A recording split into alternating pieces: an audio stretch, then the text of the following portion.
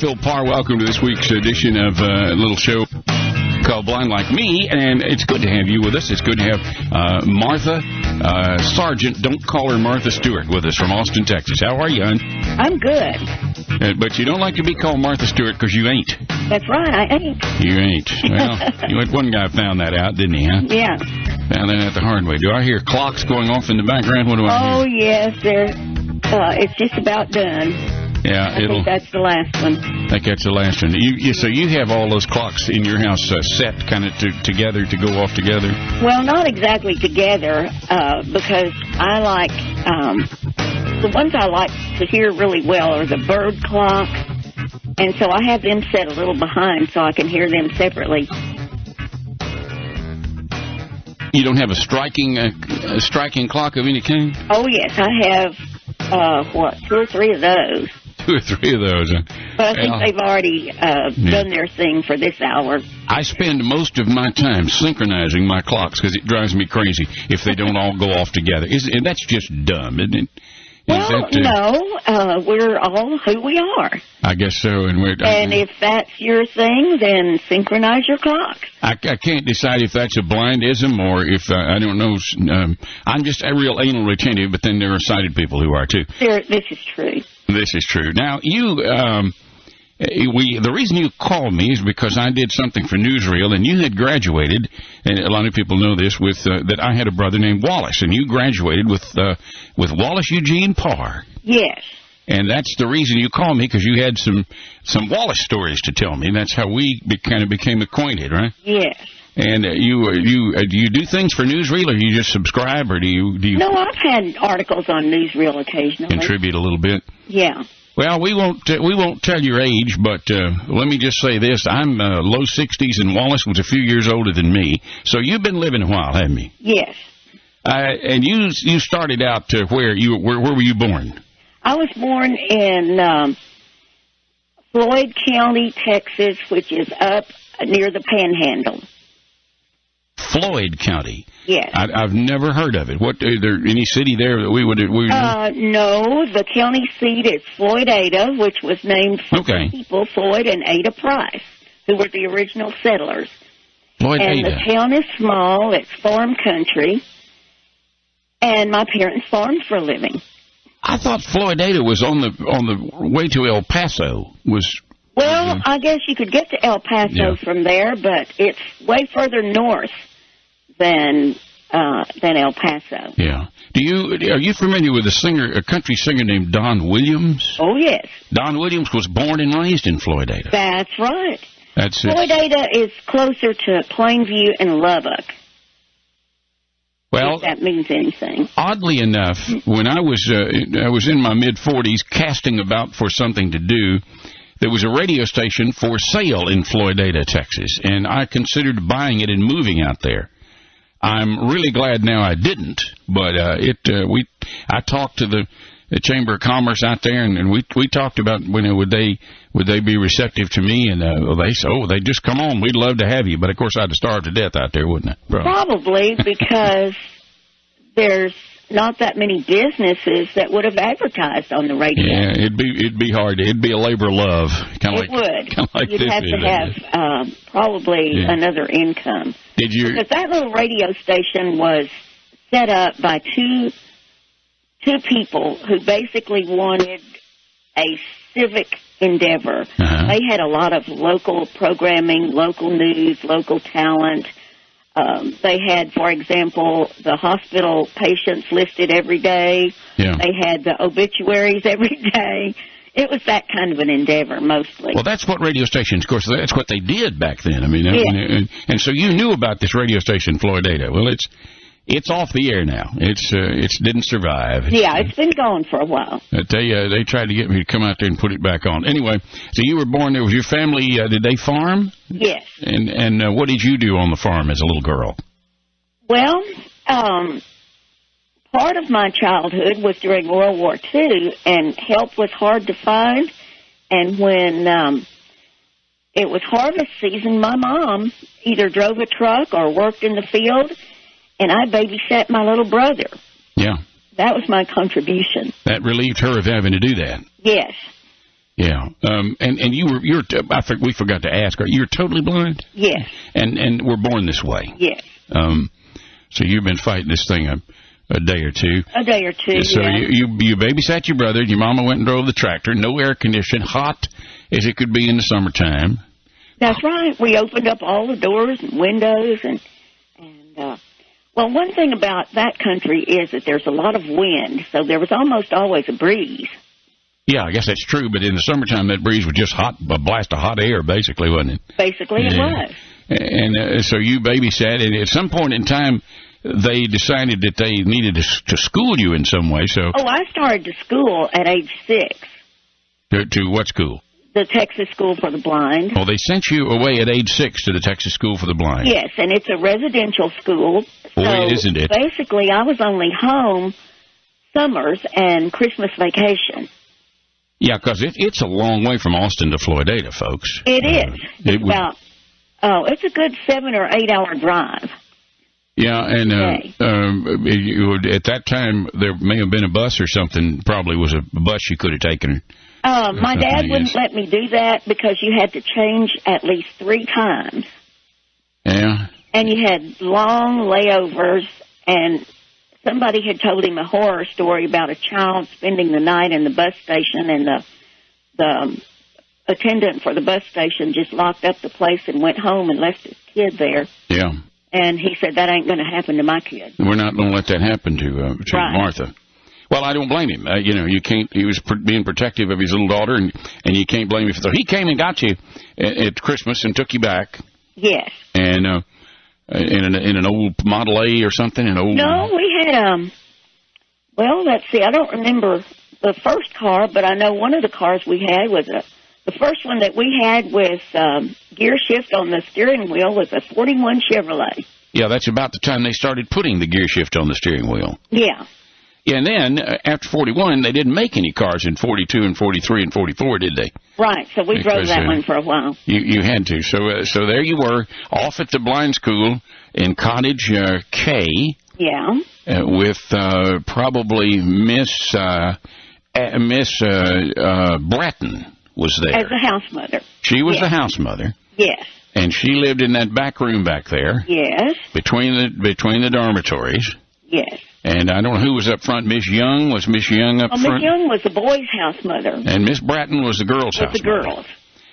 And so you started there in, I guess, the early 40s or 1938. 1938. Good heavens. Texas School for the Blind, 1938. Yes. Had to be worse then than it did, and I came in 46. Well, it was different. It was, I didn't like the setup, and after my parents left, I had a major temper tantrum that's probably legendary at that place. I did a lot of crying. I don't know if I threw a temper tantrum. It involved crying and foot stamping and screaming at people, I'm not going to do this. And by God, you were going to do it. I remember thinking that my parents weren't there to tell me I should be nice. So I could pull out all the stops and just see what size tantrum I could produce. And I did. Yeah. But to no avail. You still had to go back there when they told you to. When they rang that bell for Group 1, you had to go back and take your bath. Well, alphabetically, my name began with an S, so I was in Group 5. You were late. I had to hope that people before me cleaned the tub good. What was your maiden name, by the way? Sanders. You were Martha Sanders, in case anybody's listening that might, and there might be some folks listening that might remember you from the School for the Blind. So it was a rude awakening. I had the same thing 8 years later, but they taught you how to make your bed and took you down to that dining room and fed you every morning and lunch, and your classes were, as I remember, they were right there in that same building, weren't they? Yes, they were. Miss Biggs was my first teacher.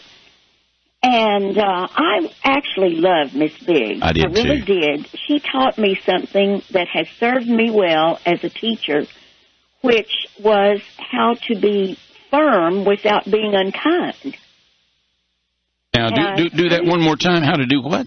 To be firm and like if, to get a kid to do something. Sure, without being unkind. Right. She was that. She was a lovely lady. I loved her. one of the things Miss Biggs did, and we can kind of parallel here, Miss Biggs loved music, and she liked to play music for you. So she would, I don't remember if she played the piano. I believe they got someone from the main building. She played with one finger. Yeah. And the person who played the piano for singing at the time I was there was Miss Bertie King. Bertie was also blind, and that was my first introduction to a guide dog. I do remember that. I do. She maybe came a year after I was there, but she retired. She was an older lady. She retired shortly after I got there. But I do remember her, and she did have a seeing eye dog, didn't she? Yes, she did. And she was younger when I started to school, and she introduced us and actually let us pet her dog. And I decided right then, hey, music is not a bad thing. I could teach music, and I'm definitely going to have a guide dog. And I decided that at age 6. And you did both. Yes. You taught music and got a guide dog. So, Miss Biggs in that big room, those little bitty chairs, and we'd all learn little songs, and she was a very gentle, nice lady. So she began teaching you Braille then. Yes. And tablet and stylus, of course. Yes. I talked to a lady the other day that went in first grade. They started using Braille writers in the first grade. I couldn't believe that. I didn't see one until I got grown.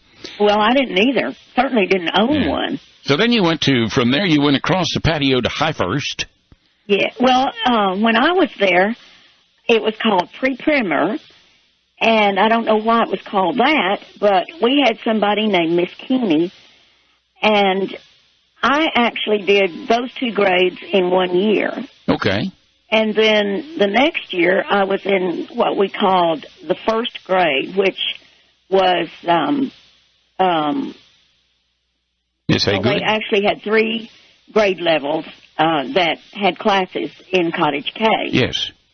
And I was never in second grade because after I finished my first grade year, the legislature passed laws making schools 12 grades.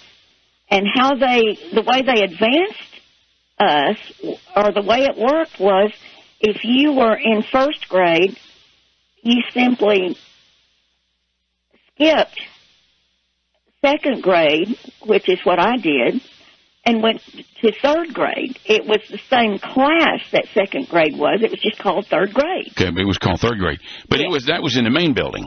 Yes. Okay, but you spent 1 year or 2 years there in going to school in K. 2, because I did the first 2 in 1 year, and then 1 year for the other. And then 1 year for the other. Was Miss Haygood there yet? Well, Miss Haygood was my 5th grade teacher. She was your 5th grade teacher? Yes. Okay, so let's see, was Miss Crouch wasn't there, was she? No. Didn't know she her. Wasn't there. Who did they have? Who did they have in that room those rooms across the patio there? Well, there was Miss Keeney, and she didn't stay long. She taught the class after kindergarten, which, as I said, was pre-primer. Yeah. And she was a high-tempered lady. She was fond of her form of discipline. I can say this now because she's long gone. Yeah. Was shaking, and she shook me once, and that was quite enough. So, yeah, of course, you couldn't do that to a child now. No, you could not. And you shouldn't do that to a child. You shouldn't have ever done that. I was absolutely terrified. Yeah. Because my parents didn't do that to me. Yeah. I got a spanking occasionally on the place that the Lord provided, but they didn't shake me. Well, and I never reported this to my parents because I figured my dad would come down and I would ultimately have even more trouble. I just wanted to forget about it. Yeah. So she only stayed a couple of years, and then the lady that was in the other class was Ms.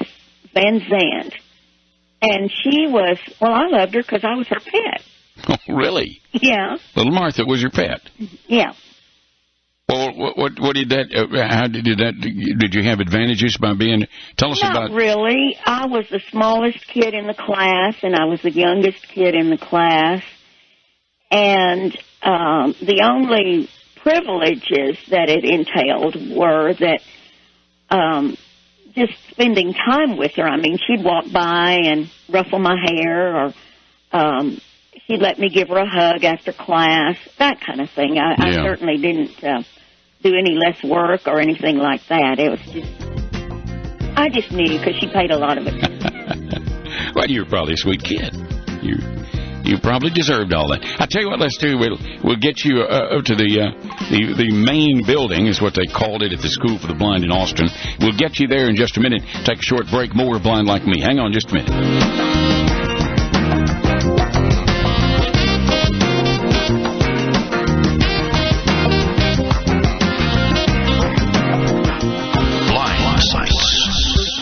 A website our crack research team certifies screen reader friendly. Now with this week's Blind Site, here's Don Shaw. If you've already downloaded your speech-friendly, screen reader-friendly e-text reader onto your computer, and you just want to go and get some free e-books, we have found the place for you to go this week. This online book page has over 20,000 books, e-books, online. What a deal. Isn't technology great? And they're all for free. We are living in the information super express times, to say the least. That could sure keep a person reading a long time, couldn't it? Anyway, go and take a look at them. Go to www.onlinebooks, no spaces, library.upenn.edu. This website really has great search features. You can search for books by title, by author, even by subject. And since it's basically a text site, I will give it a screen reader friendliness rating of a 10. Until next time, I'm Don Shaw. Keep on blind sighting. If you found a screen reader friendly website you'd like us to mention, send your email to blindlikeme, all one word, at txucom.net. And join us again next time for Blind Sites.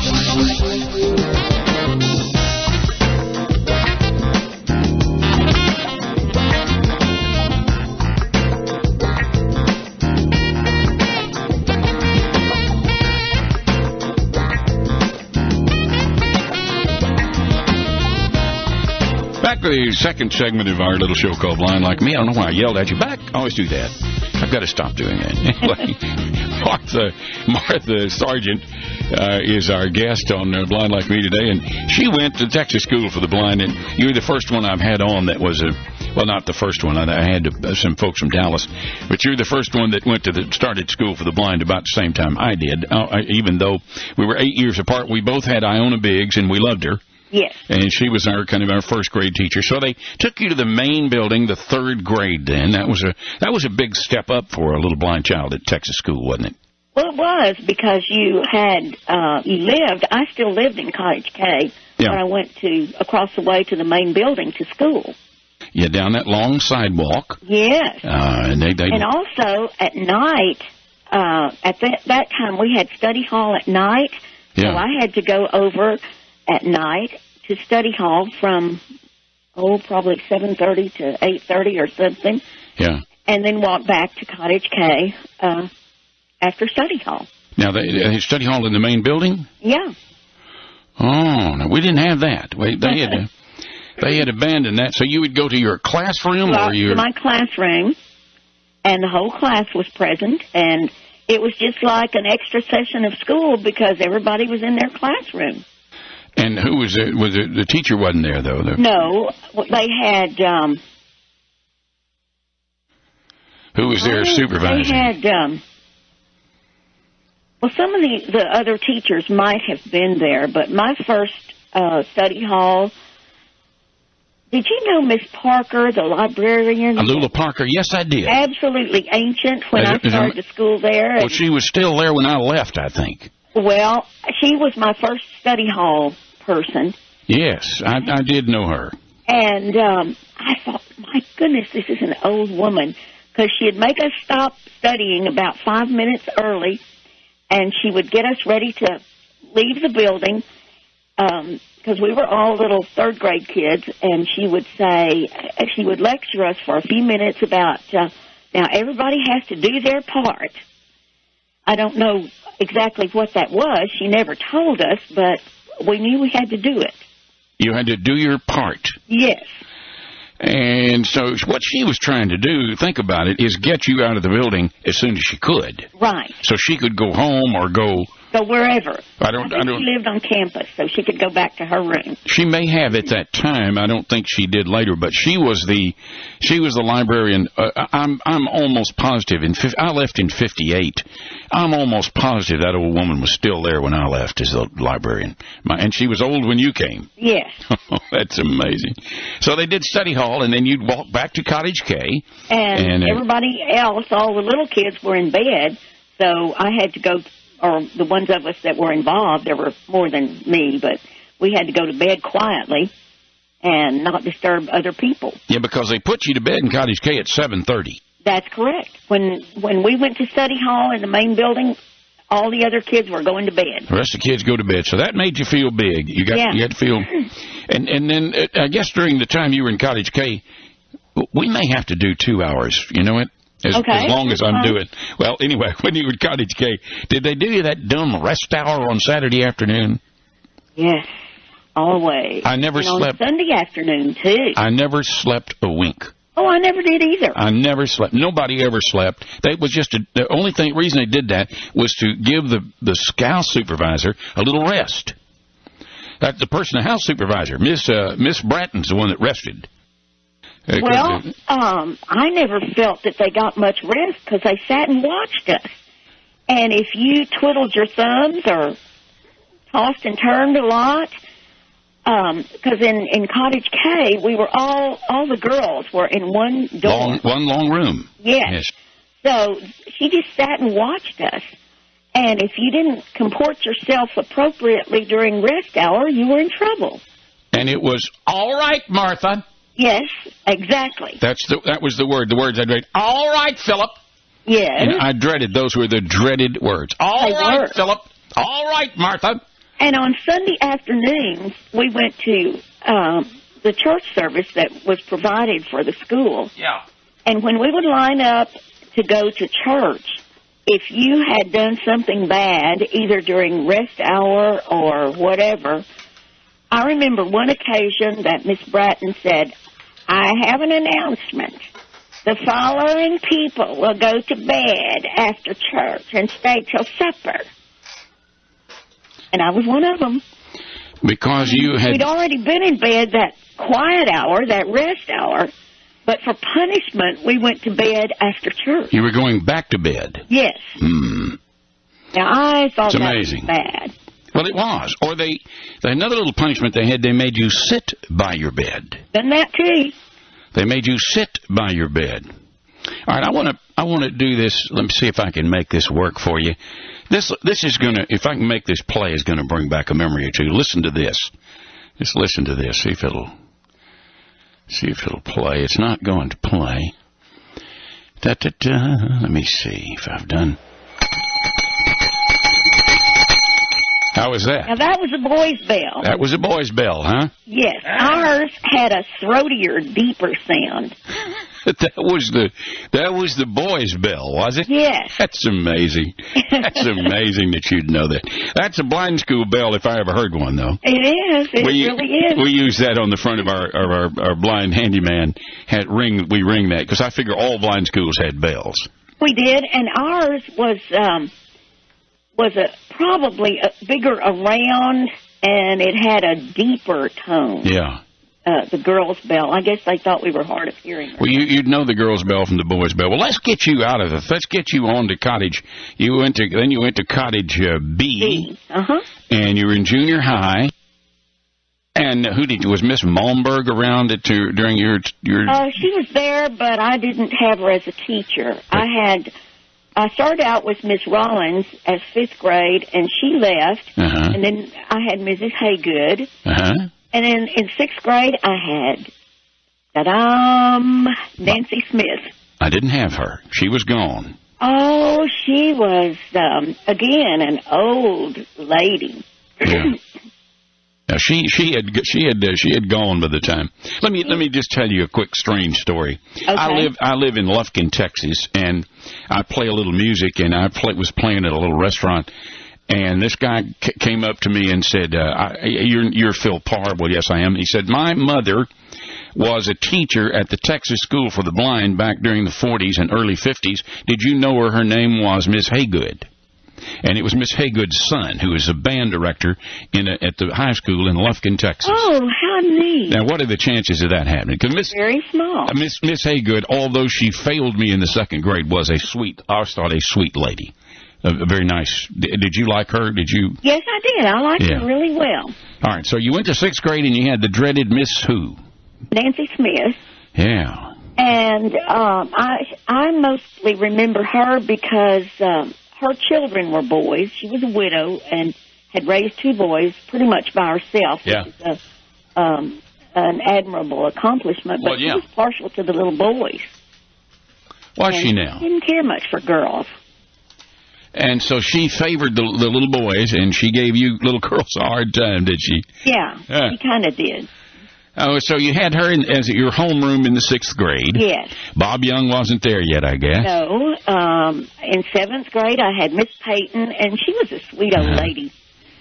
We did European geography in her class, and World War II was drawing to a close.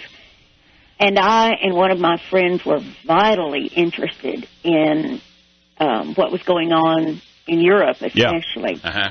And so we were very often asked to, when we had visitors, we had these huge maps that sat on a shelf up against the wall, and you could actually take the pieces out.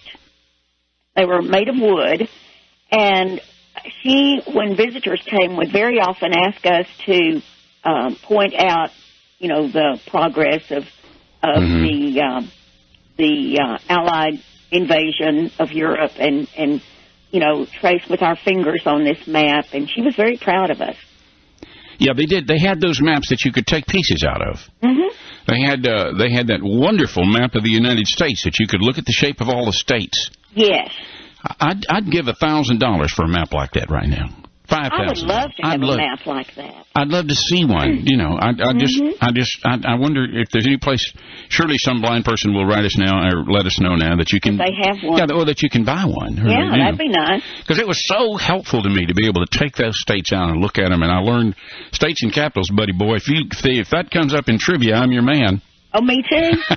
I remember when my son was learning states and capitals, and there was a little boy in his class that could not pronounce Michigan. He called it Michigan. Uh-huh.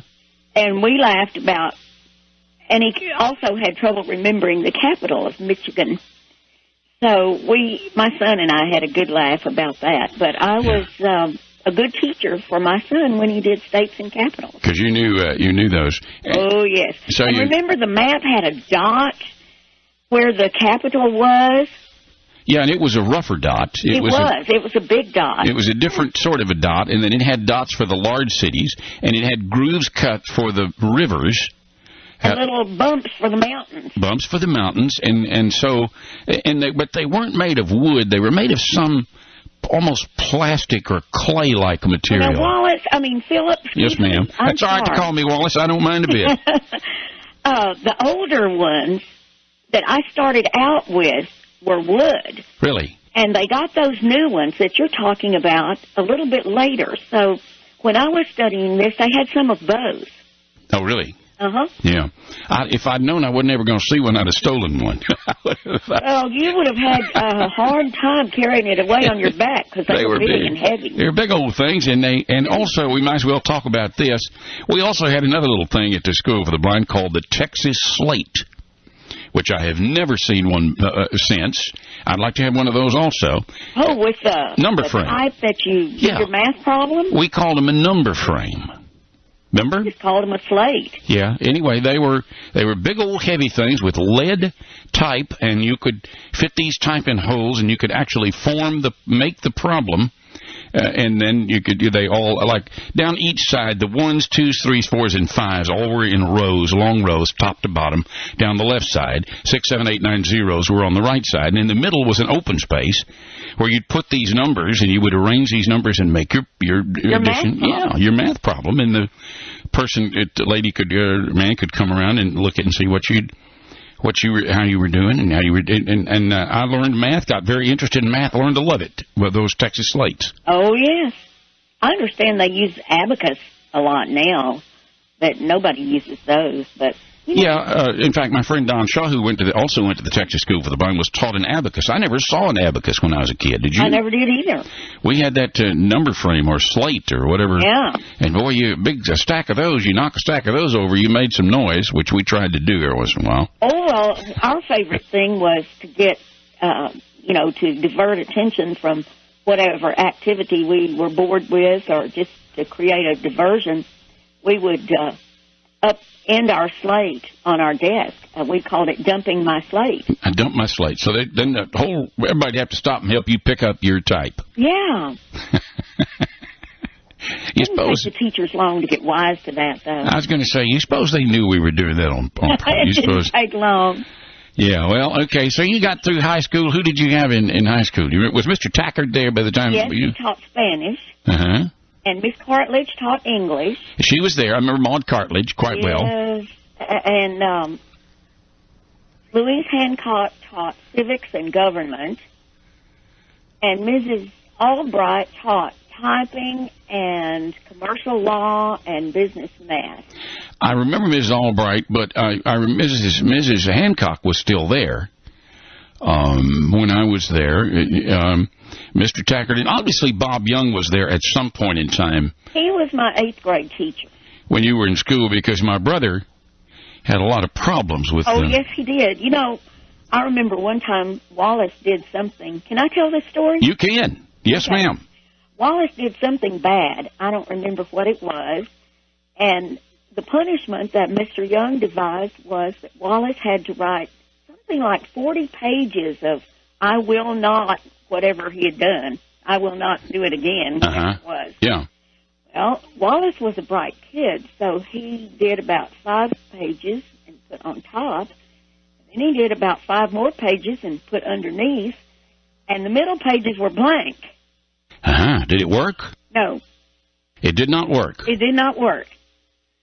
And I cringed. I knew this was going to happen because blank paper feels different than paper that has Braille written on it. Yeah, he should have taken some Braille, some junk Braille paper or something.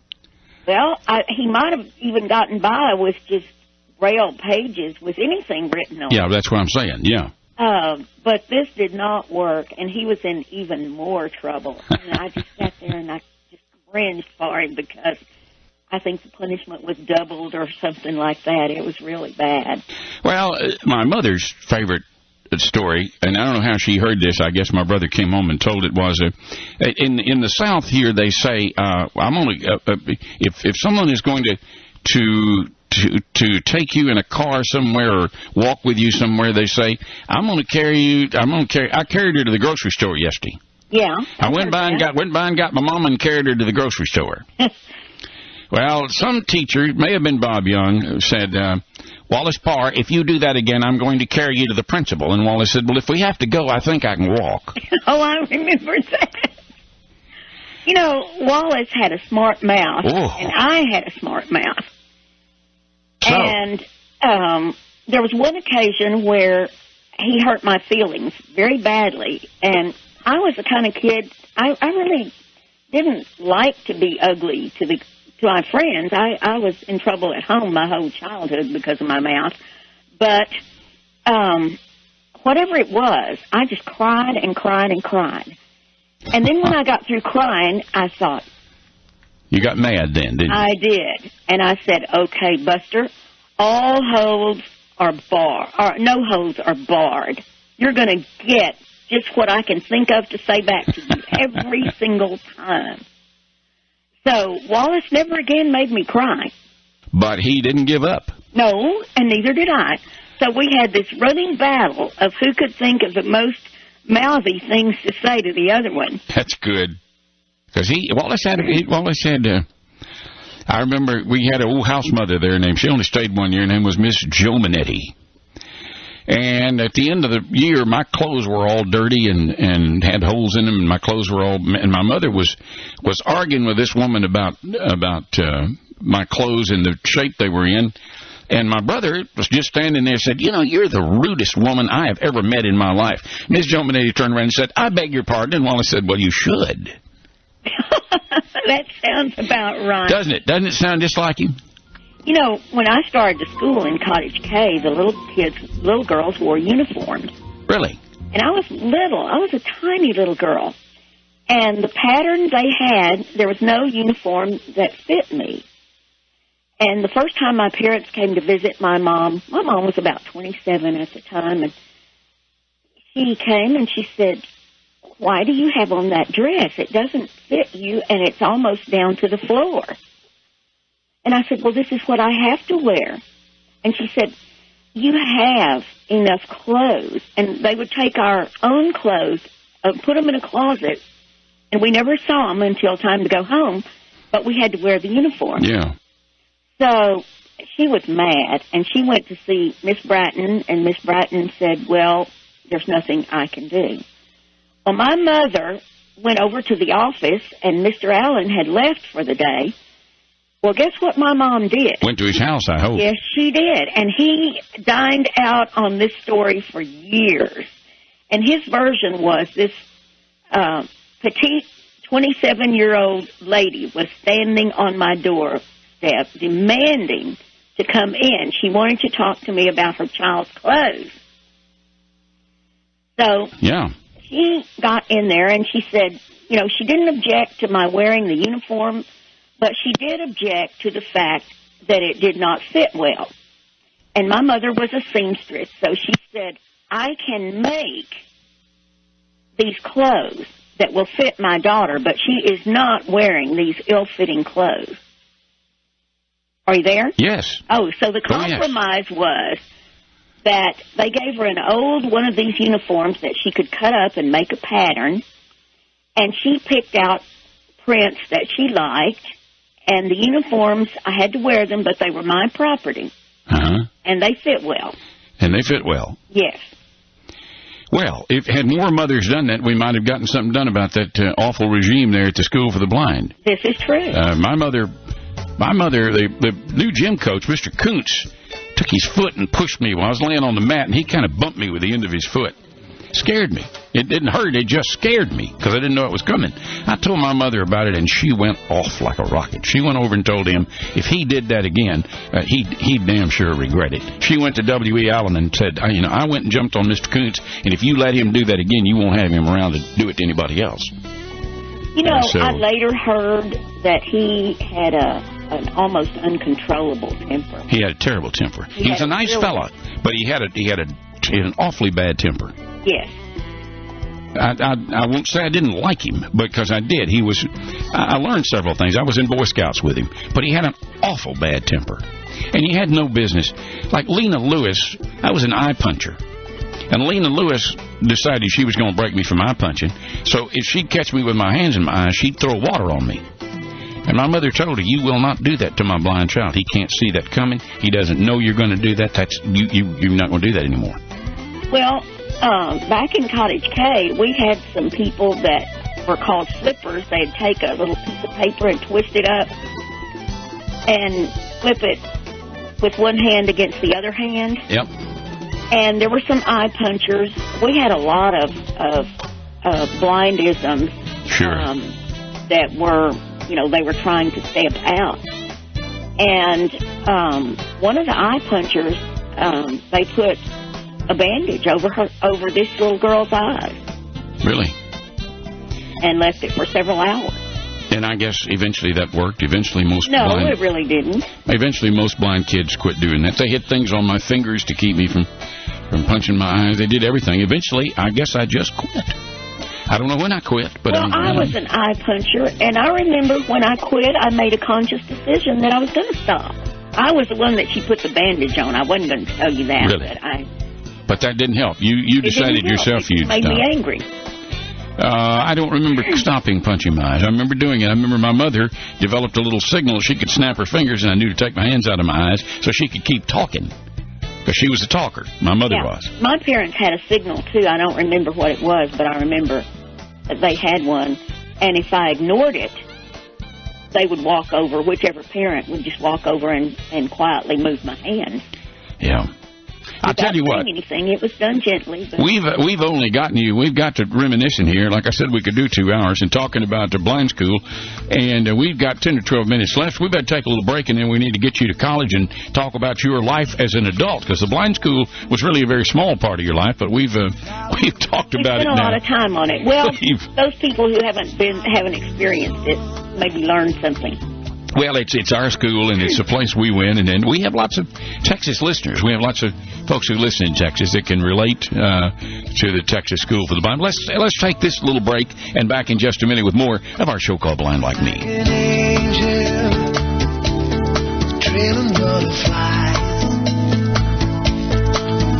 Give me water, give me inspiration.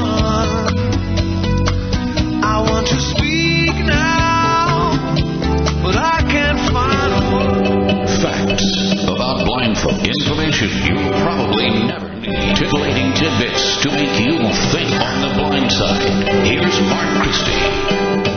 BITS, or Blind Information Technology Specialist, is a not-for-profit organization which fosters the career development of blind computer professionals, promotes the use of computer technology by blind persons to improve the quality of their personal and professional lives, and advocates for improved information access for all visually impaired people. BITS is an affiliate organization of the American Council for the Blind. Established in 1969, it is an organization of blind data processing professionals and other people interested in promoting the use of computers by the blind. BITS members represent a broad spectrum of interest and professional experience. They can be found doing a wide variety of jobs in all levels of data processing, including computer programming, systems analysis, management, and computer instruction. They hold positions in government, education, nonprofit agencies, and private businesses of every size. The members use many kinds of hardware and software. They work with personal computers, mini computers, mainframe computers, and supercomputers. They also use programming languages, commercial computer software packages, and a broad range of adaptive equipment and software.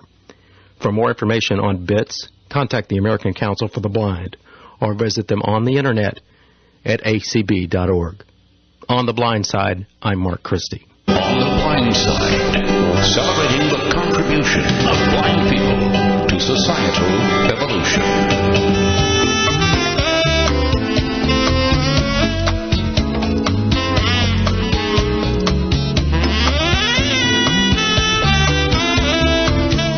We're back with our final segment of Blind Like Me, and we're talking with Martha. You were Martha Sanders as a child. You were Martha Sargent now. And you're not Martha Stewart. We know that. Don't make that mistake.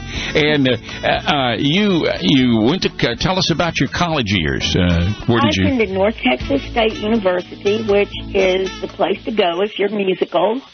And it was back in the 50s also. And there were a lot of differences in college and the school for the blind. The first one I noticed was way more freedom. Oh, yeah. Didn't have a curfew. I mean, we had a curfew, but it was generous, comparatively speaking. Sure. I had a reader who read material that had to be read aloud, or who read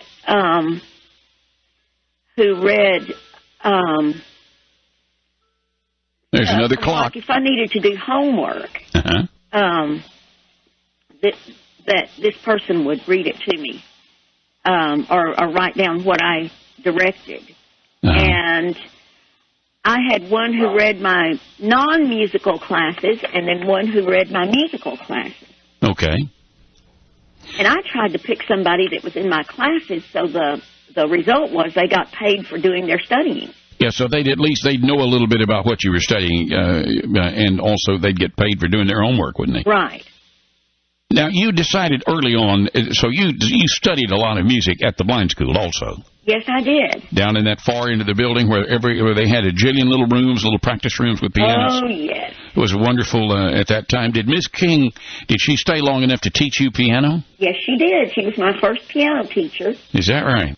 And then I started this in something like 3rd grade. Uh-huh. And I had piano lessons all the way through the rest of school. And I had to do a senior recital in order to graduate. Yeah. And you participated in the Christmas pageant and the closing concert and all those programs that they had in the big auditorium. I was in orchestra and string ensemble and lots of things like that. Yeah. And so, and you went to North Texas. Do you say North Texas State? Yes. And is that a co-ed college? Yes. It is, isn't it? Yes. And so you studied music, got a degree in music education. Music education, a 4-year degree. Yes. In music education. Of course, you had to give a lot of recitals in college and things like that, right? Yes. And just incidentally, being totally blind, one of the earliest things that happened in college was obviously I couldn't use a reader for the applied music, like playing the piano and stuff like that. Well, yeah.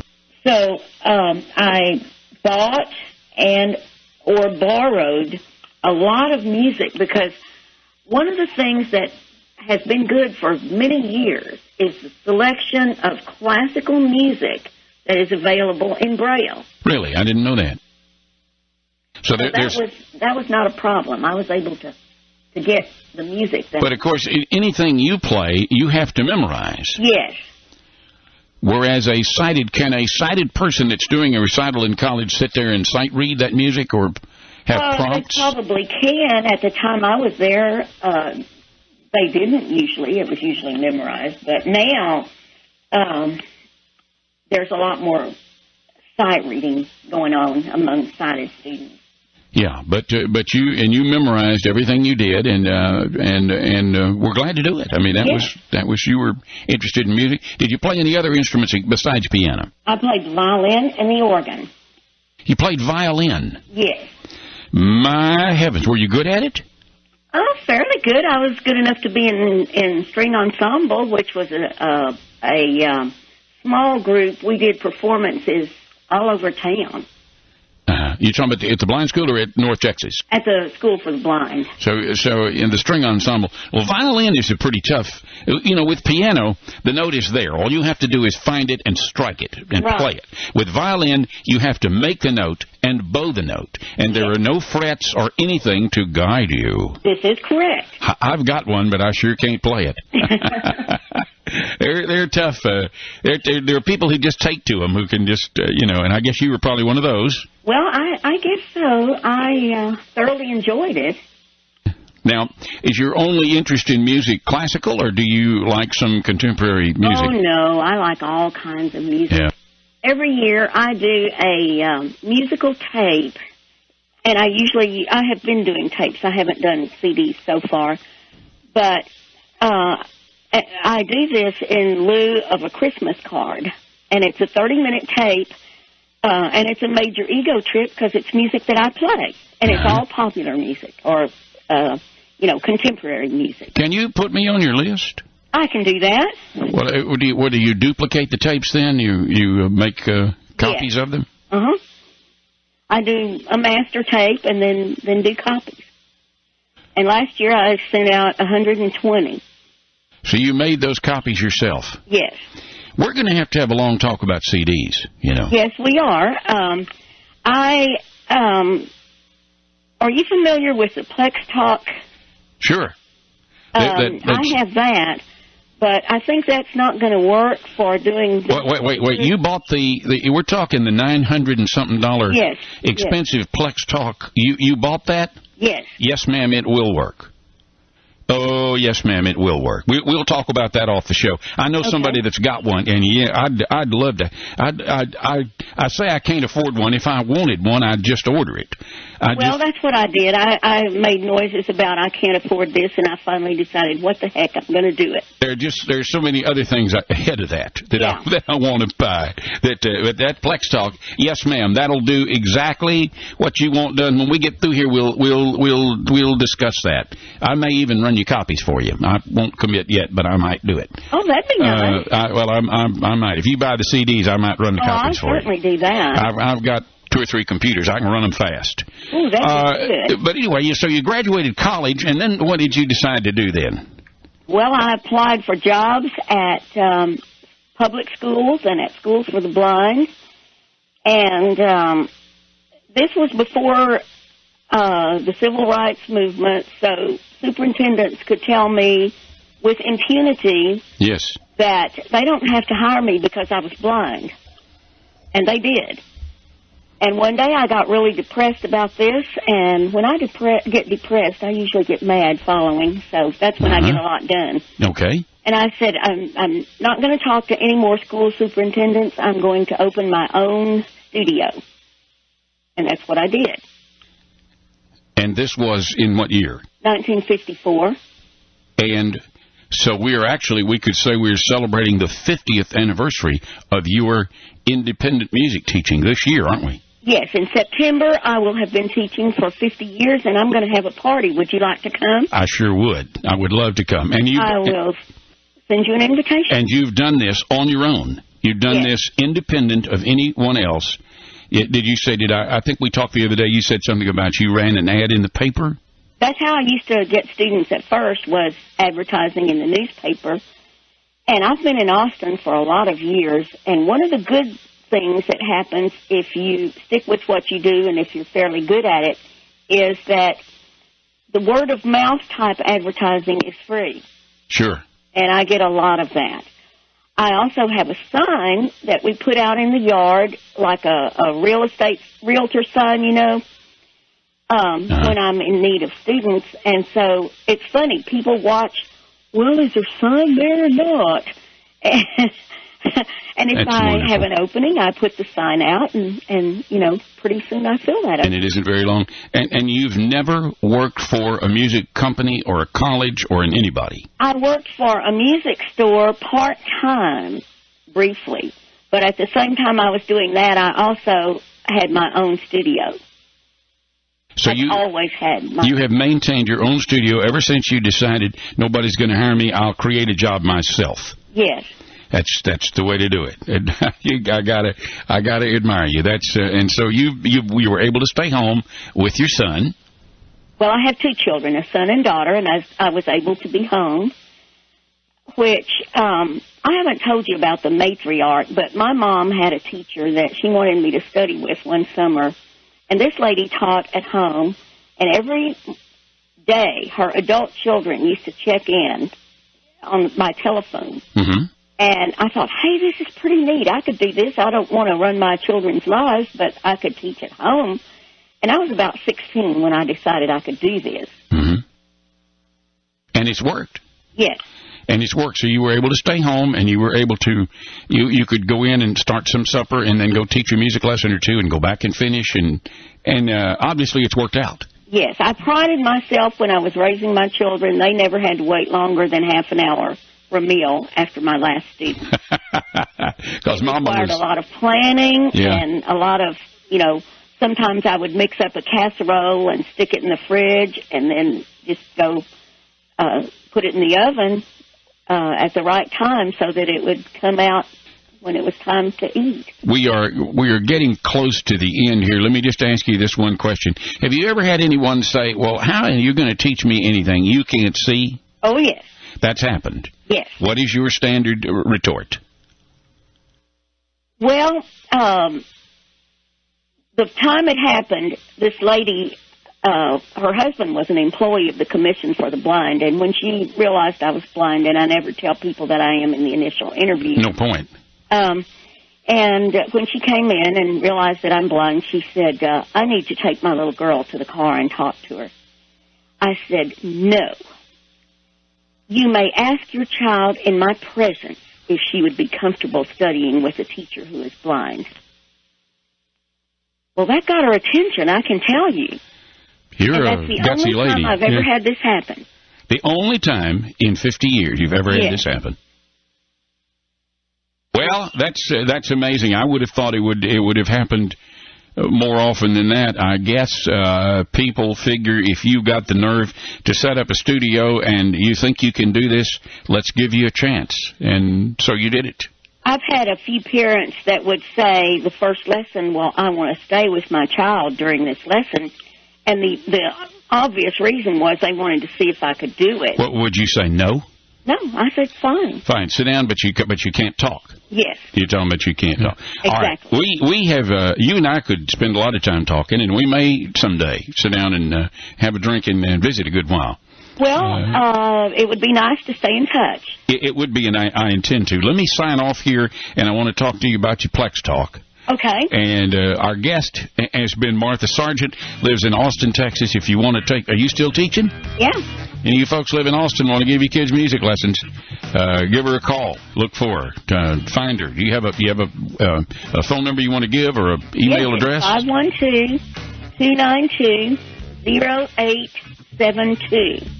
Anybody wants to take music lessons in Austin, Texas, I've never met her, but I recommend her, all right? We'll be back. Well, I guess this is it, so we'll sign off and see you next week. And I don't know who our guest will be, but you've certainly been interesting and informative, and I've enjoyed it very much. Well, I've enjoyed it, too.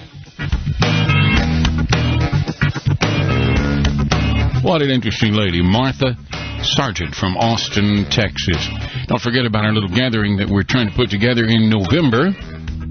It is going to be the first or second week in November in Houston, Texas. And if you'd like to come and you'd like more information, email me at my home address, philparr@txucom.net, and I will put you on the list. And when we get more information, we'll send it to you. And that's all we ask. We're not going to pressure anybody to come, but if you think you might enjoy that, just send me an email and I'll put you on our list. philparr@txucom.net, and we'll send you information on our little gathering coming up, hopefully celebrating the 50th anniversary, or the 100th show, rather, the 100th show of The Blind Handyman. That'll be sometime in November. philparr@txucom.net. If you want to be on the show, same address would be good, huh? See you next week, more of The Blind Like Me show. Thanks. Yeah.